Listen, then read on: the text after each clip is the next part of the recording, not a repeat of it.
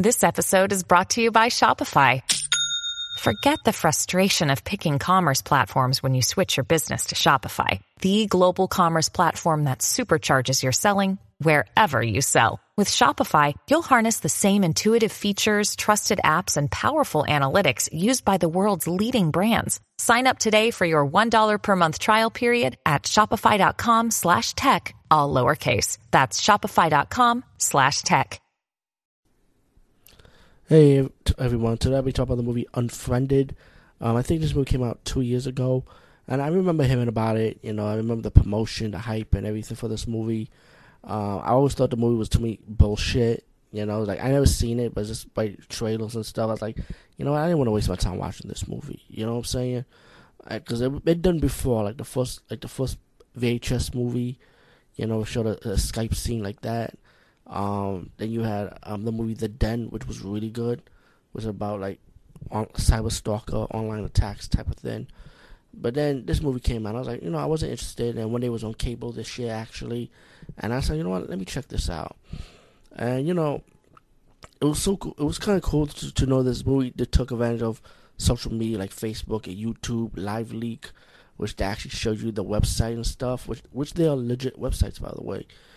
And you know, when I look at this movie, I realize, you know what, it was pretty good after all. It wasn't bad, you know, because the drama, the suspense just built up. You be wondering what's going to happen to these kids. It's pretty obvious who's doing the cyber attack, you know. When you watch this movie at the beginning, it picks up. You learn, like, already, you know, it's pretty much the ghost of the girl that killed herself, you know.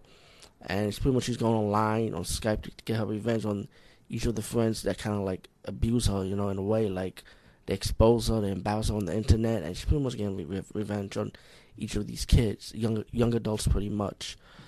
And it does have a twist ending, a twist story about like who really embarrassed her the most, you know. And pretty much when Laura Barnes, when her character, when she was embarrassed online, she killed herself, and everybody on Skype realized it was the 1 year anniversary of her death. There was a mysterious person cyber stalking them, which is pretty obvious, Laura Barnes. I kind of like this movie, you know. I like the kill scenes, even though it's simple kill scenes, but the way it was done for online purposes, it was like a realistic type of kill scene. Maybe it would have happened like that, probably. You know, I think the blender scene is the most famous one, but my favorite kill scene is the blonde girl that talked too much. She knows shut up, and I kind of like that scene the most.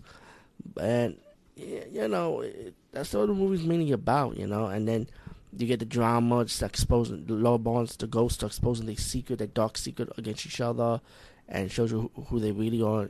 They're not who they really say they are. Like, they think they live this perfect lifestyle, but they're really not perfect. And Laura Barnes, the ghost, pretty much exposed them for that before she gets her revenge. Unfriended, I should definitely check it out. Surprisingly, it was good actually. Peace, guys. See you later.